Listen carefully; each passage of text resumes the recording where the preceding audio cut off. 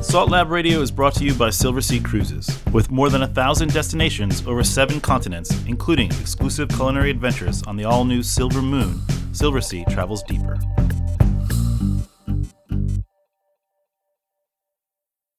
Hey, it's Adam. We recorded this episode recently via Zoom as COVID-19 continues to be a global pandemic. As we remain at home, we're thinking of our friends all around the world. And in the spirit of future travels, we're excited to share these stories. I want to tell you a story about a food that's always worth traveling for. A food that's far more than the sum of its parts. Those parts, much of the time, are just flour, water, eggs. Just a few ingredients makes for countless stories. Pasta stories. Like this one from Chef Missy Robbins about her pursuit of the perfect casonzè, a stuffed pasta from the Dolomites. This one place for the casonzè was basically a casonzè store. And I don't know, she probably made like 10 different kinds of casonzè, and it was one grandma in back, and in our very broken Italian, we asked if we could see what she was doing, and we ended up spending like an hour there with her making pasta with us and showing us all her fillings. And when you get the right person, they're so proud, and they want to show you what they do. And this woman probably has had this shop for 50 years and has been making the same thing every day for 50 years. You know, I always thought of casonzè as this one thing of beets, but she had a speck filling, and she had like a greens and potatoes filling. And that was a really lovely experience. I think about that day quite a bit. That was a good one. And there's this from author Christina Gill about her pursuit of Rome's 4 quintessential pastas.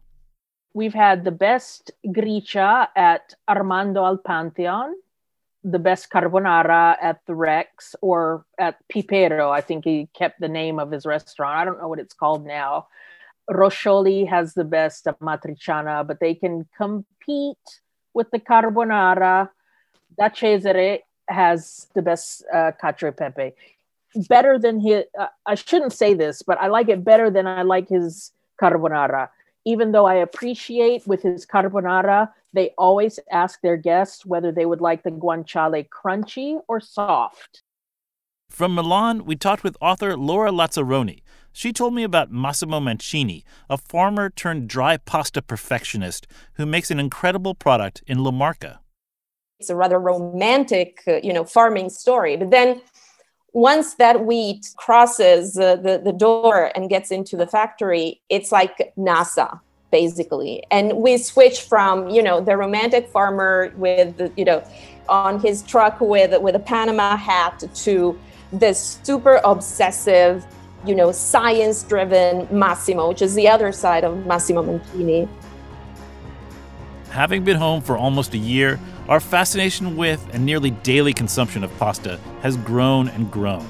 Its ability to transport us to the places we miss so much is the motivation for this episode, featuring some of the deepest thinkers in pasta today. Coming up, Missy Robbins reports back from researching her upcoming book, Laura Lazzaroni dishes on pasta's new wave, Christina Gill calls in the eternal wisdom from Rome, and we'll meet Massimo Mancini, who set himself the goal of making the best pasta in Italy. Welcome aboard, get some water boiling, and grab your tongs. This is Salt Lab Radio.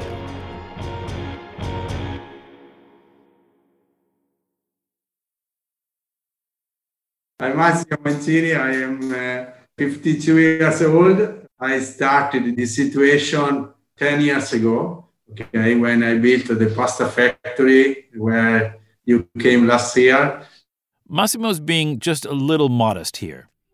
His situation involves endless golden fields of durum wheat beneath an equally golden Italian sun. His modernist factory sits up on a hill in the middle of it all, like a glass temple dedicated to pasta-making perfection. He's zooming in from the floor of the pasta factory now. My family has this big farm from a long time. My grandfather, Nonno Mariano, started in 1940. And then my father continued the situation, but both my grandfather before and then my father sold all the products, all the agricultural products to the industrial. Massimo himself spent a couple of years working for Big Pasta, for a brand you see in grocery stores all around the world. This was all part of his plan, to learn as much as possible about the industry before returning home to the hills of La Marca to take a big pasta risk. Massimo would set out to close the pasta-making loop and do everything from developing new strains of wheat to making a dried pasta that can be served in the best restaurants in the world. You know dried pasta. You've eaten it all your life, a boxed yellow commodity. It's Massimo's quest to make it in a way that's elevated, obsessively crafted, less Fiat, more Ferrari. We don't buy the raw material. Okay, we produce pasta only with our durum wheat in our pasta factory, where we want to combine the high technology with the very, very old method to produce pasta. This is our philosophy. When you started this, did your family, did your neighbors, did your colleagues think you were crazy? Yeah, everybody. But it's important. A little crazy is important.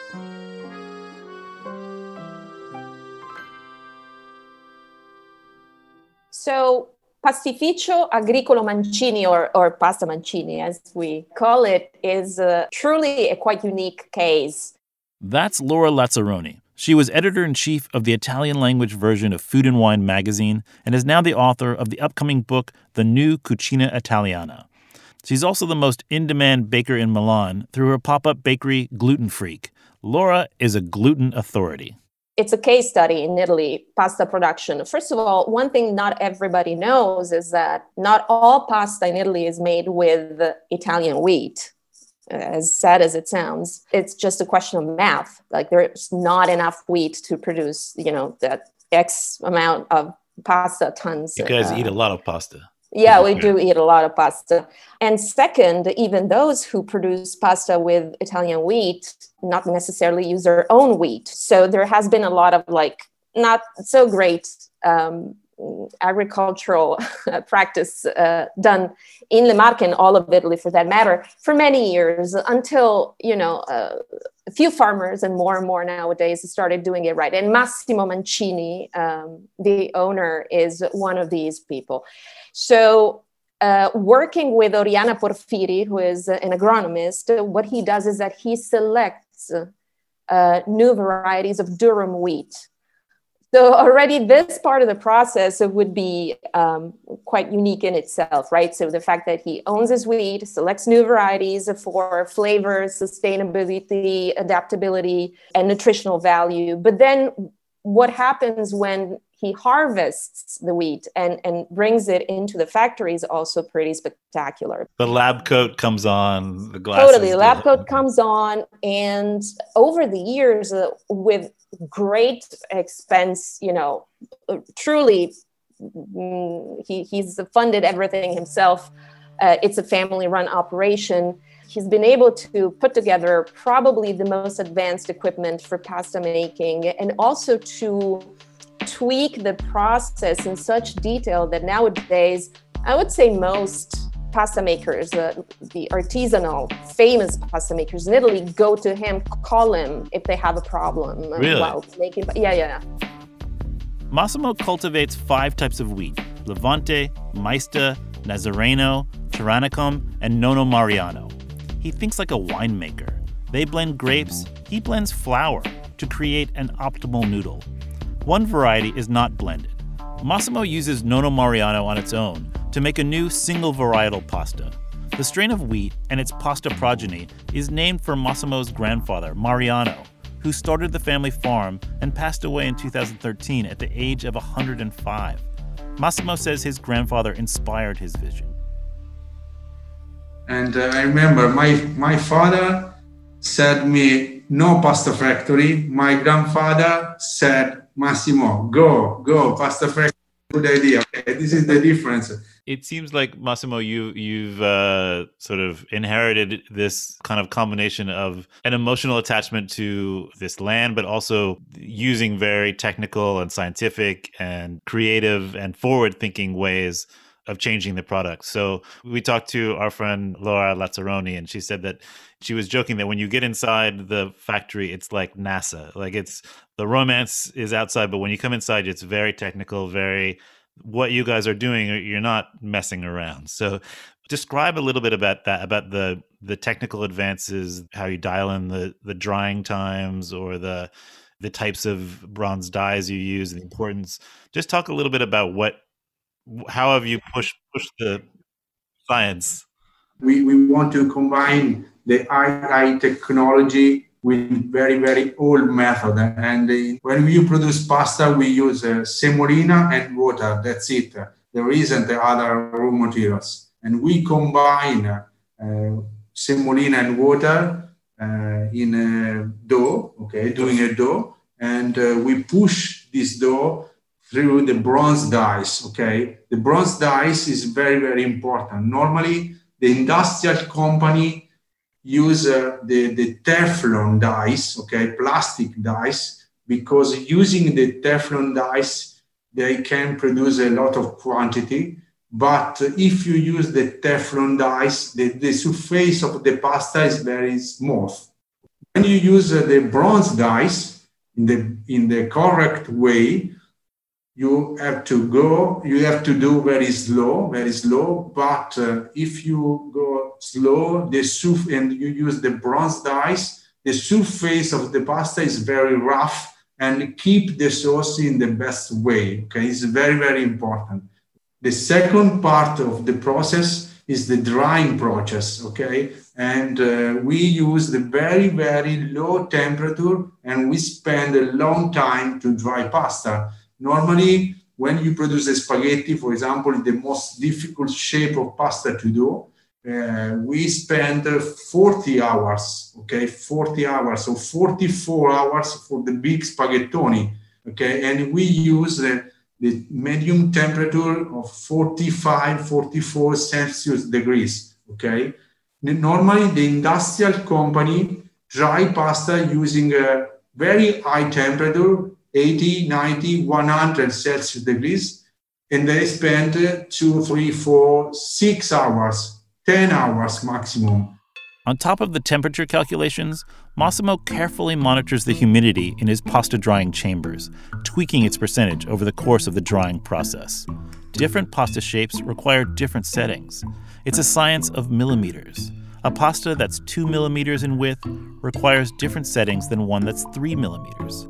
When I think about how to use dried pasta, I go right to some of my favorite dishes in Rome. 4 pastas that really anchor the local cuisine: amatriciana, gricia, cacio e pepe, carbonara. These are the big 4, the pastas found in trattorias all around the city.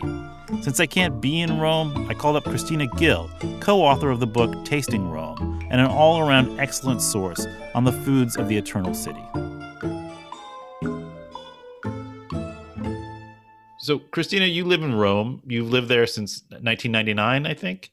Yes, October 6th, 1999. I assume that in that time and before that, living in Rome means taking a position on pasta, that it's sort of the duty of a citizen. I was wondering how your knowledge of these 4 major pastas of Rome has evolved. What do gricia, cacio e pepe, carbonara, and amatriciana mean to you? So those are the 4, I guess you would call it the canons of Roman pasta. And if you ask any Roman what their favorite pasta is, it will be one of those 4.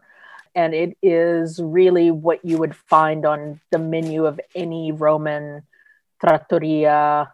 What's the difference between cacio e pepe and carbonara? And then what's the difference between gricia and amatriciana? Cacio e pepe is with cheese and pepper. And you make it kind of with the cheese and pasta water emulsion and black pepper. And that's it. Carbonara has the egg, the cheese, and the guanciale. And so those are the 2. And then the gricia, I would say, is kind of contrasting those other 3 because it's just the cheese and the guanciale. And then the amatriciana is with the guanciale, but it has the tomato base. And it can be a little spicy, and it can have onion or no onion. It can have garlic or no garlic. I think that, dry pasta sort of doesn't get the respect it maybe deserves. That at least if we're talking about how it's referred to in English, the opposite of fresh is not dry. It's like rancid. And dry pasta is seen as maybe this commodity product, and you get it in the supermarket and you eat it, from when you're a baby to through your whole life. But it really has there's a history to it. There are dishes all the dishes, I think, correct me if I'm wrong, but these 4 dishes of the major pastas of Rome all kind of are best and most traditional with dry pasta, right? Sure, because they're also cucina povera. It's a peasant cuisine, so it wouldn't be, you could do the egg pasta, but you would save the egg pasta. I think you could do it with a ragu or something like that, but that canon, yes, is generally done with the dry pastas. Do you see, just eating out and observing food in restaurants in Rome today, are chefs or restaurants taking kind of greater care with their choice of dry pasta? Are they featuring it more prominently, or is it still cucina povera and it's a basic ingredient? Well, I think that restaurants, if you're going to a good restaurant, they're going to have a certain level of dried pasta that they serve.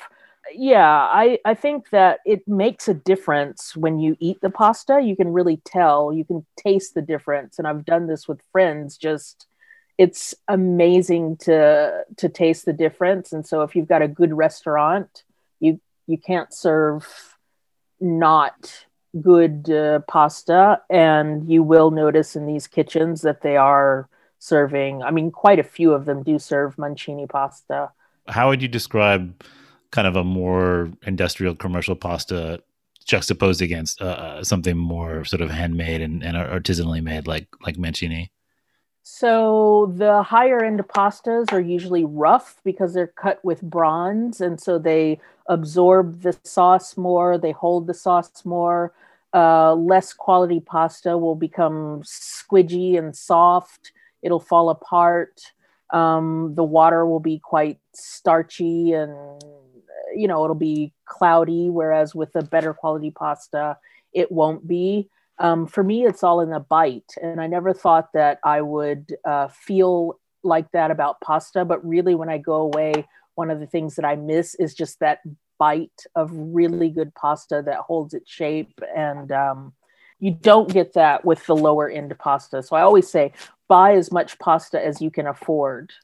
Massimo explains that getting people to see the value in his product is still an uphill climb. At the beginning, it was very, very difficult, but now I'm happy, and I think there are really, really huge opportunity in the world, because I think the most important problem for the pasta is not the competitors, but is the problem is that the people doesn't know the characteristic of pasta. Eat pasta, but pasta is pasta. It's not, when you speak about wine, the people in the world know very well about Sangiovese, Montepulciano, Syrah, Chardonnay. When you speak pasta, pasta is pasta, okay? But I think, and we know together, that when you speak pasta, it's incorrect to say Mancini is the best, or Cavalieri, or Benagiano. I don't know how many brands you can find, but it's correct to say that there are huge difference, a lot of difference between pasta and pasta. And the difference is not so expensive, okay? Because if a very old Barolo, I spend maybe $250, okay? But if I buy pasta Mancini, I spend $5, okay? $6 for a pack of pasta Mancini. It's not a big problem, I think, okay? And you can text the difference, and then you can choose. And thank you for this opportunity to speak pasta. Thank you very much. I'll, as you know, I like to speak pasta all day long. Do you want to meet people like Massimo, learn about their traditions and their craft, eat their pasta? I've got a program for you. I want to tell you a little bit about SALT. SALT is an acronym for Sea and Land Taste. That's the name of Silversea's new immersive culinary program. I'm not just the voice of this podcast, I'm also SALT's director. SALT is all about connecting guests with the food and drink culture of the places they visit. There's a new restaurant and bar focused on changing regional menus. And there's our first ever Salt Lab, a dedicated space for engaging lectures and hands-on cooking lessons. There's also the all-new customized culinary shore excursions where guests will meet chefs and producers like the ones we talked to on this show. Silversea is connecting its guests to the taste and traditions of the world like never before. Salt launches soon on Silversea's newest ship, Silver Moon, which was built in Ancona just down the hill from Massimo's farm and factory. Hope to see you aboard soon, and check out Salt at www.silversea.com/podcasts. In Brooklyn, where I live, I have a local pasta rabbi who I turn to in times like these. I count on her to bring Italy to me. Her name is Missy Robbins, and she's the chef behind 2 restaurants here, Lilia and Missy, with a gorgeous pasta drying room of its own, where we caught up with her on Zoom. For a while now, Missy has been working on an epic book all about her life in pasta and the decades of cooking experience and travel that have elevated her craft. The book might make Missy your pasta rabbi too. Tell me a little bit about the forthcoming book and the kind of pasta journeys that informed it. It's going to be called Pasta, coming out in fall 2021 now, written by Talia Baiocchi, who really drove a significant amount of this project and is such an incredible writer that I actually tear up often when I read passages that she's written about the book. It's stories about just my view on Italian cooking and pasta and how to cook pasta. It's by no means me saying I'm an expert. It's just sort of, again, about my journey and how I view the world of pasta and why I love it and what I've extracted and what I've learned over the years. So walk us through that regionality a little bit. I mean, I've been studying regional Italian cuisine for a really long time now, and I didn't even understand it before that trip to Italy. I had been to Italy a few times before I was 28. When I decided to go cook there, I didn't really understand that there were basically 20 cuisines in Italy. And it's fascinating because the pastas really do change from north to south to central to east to west. And I think for me, one of the coolest things about, and we didn't hit every region, we hit a lot of them, but we went to ones that we felt were really important. I think Liguria probably had one of the biggest impacts on me because it's northern, but it feels so light. What were the discoveries there? I mean, I think of Trophy with pesto or Trophy with pesto was like mind blowing. So first of all, they make their Trophy with chestnut flour, which I just did at home the other night for the first time because we were craving it. And the pesto there, I just remember tasting the pesto for the first time, and Talia was with me on the trip, obviously, and she said that she has an incredible palate. I mean, an absolute incredible palate where she can eat something and be like, there's X in it. And my palate is very different than that. It takes me like a minute. And she said, this tastes smoky. And I'm like, what? I'm like, pesto, there's nothing smoky in pesto. Well, it turns out that very traditionally in Liguria, they put Fiori Sardo cheese in, which is a smoked pecorino. And it's changed my life. It was really mind-blowing. And then just seeing Corsetti in its place. Like, I think that's the thing. These pastas all have their place. Corsetti just is a stamped pasta, right? It's a different shapes, typically round or... Yeah, it's a little coin. And we've had them on the menus at both the restaurants for a really long time, always. Like, it's just been one of my go-tos. And I'm really fascinated by the sort of antiquity of using these tools also. So like, I know you want to talk about the North, but Sardinia's pasta culture, I'd never spent a lot of time in the South or in Sardinia or Sicily. I think both of those places for me were really special. What's the kind of specific flavor profiles there? Is it sweet sour? Is it, what do you get in Sardinia that you don't get in the North? First of all, it's partially about some shapes. Okay. So they have the curligiones, which I'm sure you've seen, are the ones that are like a torpedo-shaped filled pasta. It's like ridged, sort of. You take a circle of pasta dough in your hand, you put the filling in, you kind of hold it like a moon, like a taco, I guess. Yeah. And you kind of indent it. And it has these indentations that go all the way around that look like this beautiful pattern. And they're filled traditionally with pecorino, potato, and mint. And then served over just like a really light tomato sauce. Of course, I wanted to get Missy's take on dried pastas too.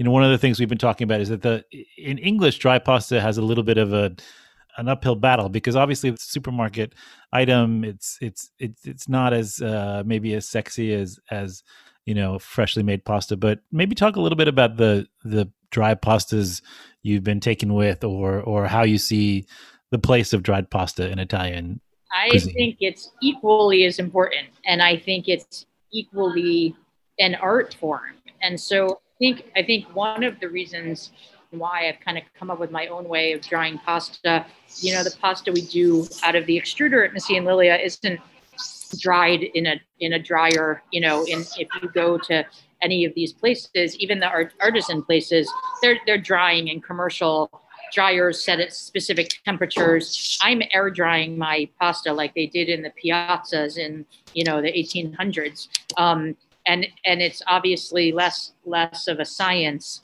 and you have to really watch it. But like the sort of what I've come up with is this method of taking it sort of 80 to 90% of the way, not 100%, so that like you have this texture of dried pasta, but you kind of know it was crafted at home, sort of in the restaurant. But dried pasta, like I want to eat dried pasta all the time. Like I want to open a box of spaghetti and make spaghetti with garlic. Like, and there's nothing wrong with that. They're different animals, and they take to sauces differently.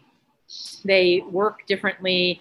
They speak to different regions. In the North was traditionally more wealthy than the South, and so they used eggs because they had them, and in the South they didn't. So do you call what you do like a dry pasta, or is it kind of a hybrid? We call it dried pasta, but it's not. It is perishable. It is not shelf stable. So is the question whether I would do a shelf stable real dried pasta? Yes. You would? Okay. I would. I'm just not there yet. Like I don't have the tools to do it, and I haven't experimented with it enough to do it, but yeah, I would definitely do it. Like I said, I love dried pasta, and it's not just super artisan. Like if someone one of you wants to ask me what my favorite dried pasta is, I'd happily tell you, and it's a very big company. Do you want to know? Missy, what's your favorite dried pasta? I'll give you two. Your Rusticella is one of them, and that's obviously like sort of medium-sized artisan. And then I am a big fan of DiCecco, and I'm not ashamed of it. And I think sponsored. It is not sponsored. There's zero sponsorship.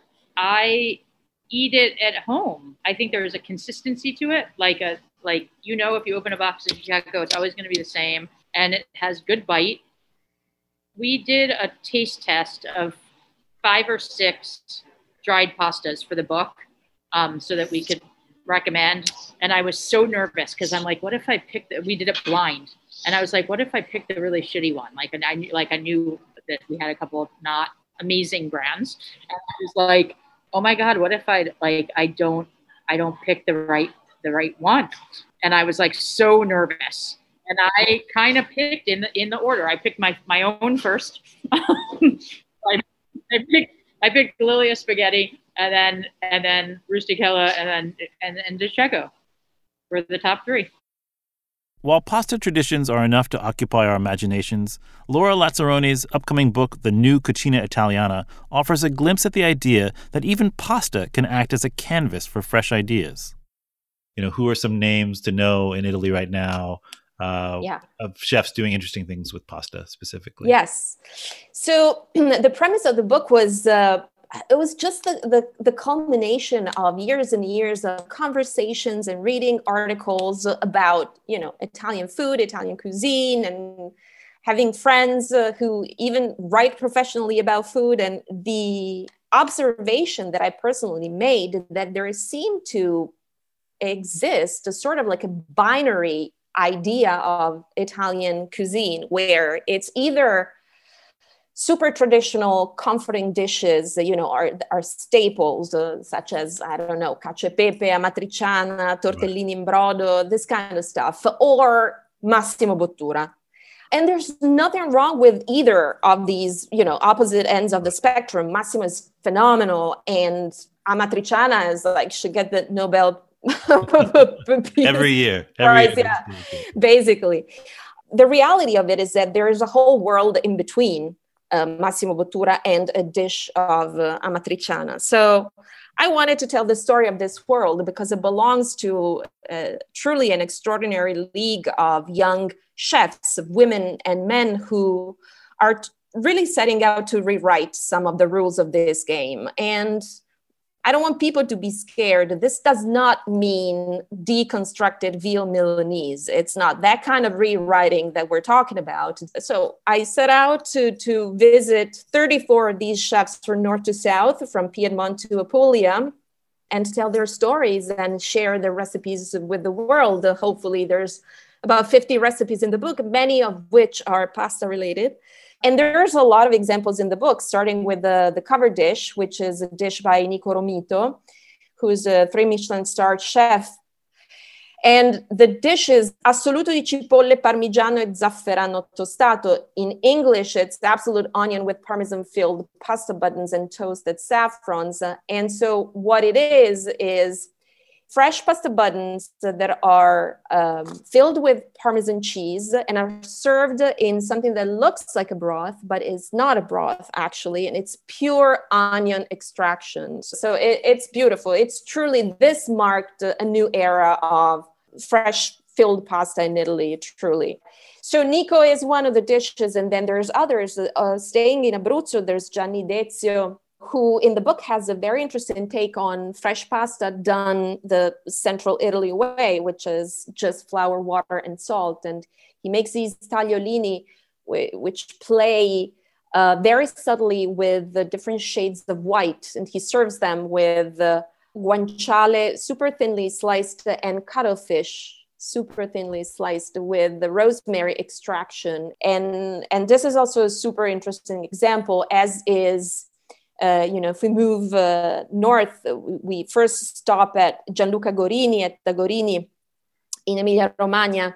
He has a very interesting take on passatelli. Passatelli is another typical pasta that was, as many dishes are, born out of necessity and extreme poverty when there wasn't enough money to have, to buy enough flour to make fresh pasta. And so they would add breadcrumbs. So breadcrumbs, which interestingly are bread, obviously, but are added and have been historically added to so many pasta dishes. In the case of passatelli, they're added into the pasta dough, and other pasta dishes in the south, especially in Sicily, they're toasted and then used to top the pasta. But so passatelli, again, made with a little bit of flour, egg, Parmesan cheese, breadcrumbs, and then extruded manually, which is pretty labor-intensive process, used to be served in a broth. And Gianluca Gorini's take on this is super interesting because he makes this broth out of basically all the scraps of winter vegetables that his kitchen would otherwise toss, therefore reducing food waste, which is one of the concerns of these chefs. And by using, for instance, the hard, most external leaves of Savoy cabbage and other vegetable scraps, he really makes this super concentrated, hearty, briny, almost soy sauce-like broth that it's so delicious and layered, and is truly the best vessel for the passatelli. Massimo Mancini sees dried pasta as part of this next wave too.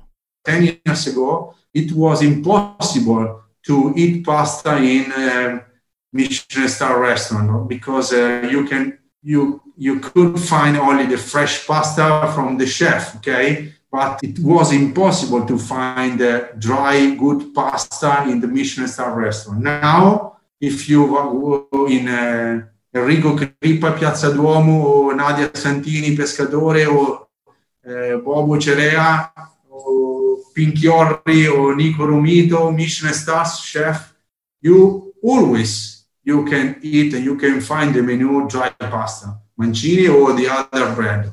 For all the big, bold ideas about pasta, for all the journeys and techniques, simplicity can still speak the loudest. Here's Laura on the notion and the value of stripping all the distractions away. She's talking about Massimo. When he conducts tastings of his own pasta, you might know this, the first bite that you take is just pasta with no condiment at all, because it's so good and you can totally taste the wheat in it. It's phenomenal. And then the next step is just pasta with a little bit of olive oil, which is a true way, of knowing. It's the same as when you say to judge a good chef in Italy, at least, you ask him to cook spaghetti with pomodoro, because it's like in simplicity, all the, mistakes. You can see all the flaws. They can't hide. Right. It's the same thing with pasta. If it's really good pasta, you have to be able to eat it with just a little bit of olive oil. That was Laura Lazzaroni. You can follow her on Instagram at LauraLazzaroni_. Look out for her new book coming soon from Rizzoli in March. To learn about Pasta Mancini, go to www.pastamancini.com. To stay up to date on Christina Gill's upcoming projects, follow her on Instagram at Christina Gill Food. And follow Missy Robbins on Instagram at Missy A. Robbins. Thanks for tuning in. We'll be back next time with more Salt Lab adventures. Salt Lab Radio is produced for Silversea Cruises by Rob Corso, Casey Kahn, and Howie Kahn at Freetime Media. Music by John Palmer. Special thanks to Lorenzo Settimi, Tom Camuso, Barbara Muckerman, Barbara Beefy, Elena Mariando, Sheila Donnelly, and Evan Block. And I'm your host, Adam Sachs.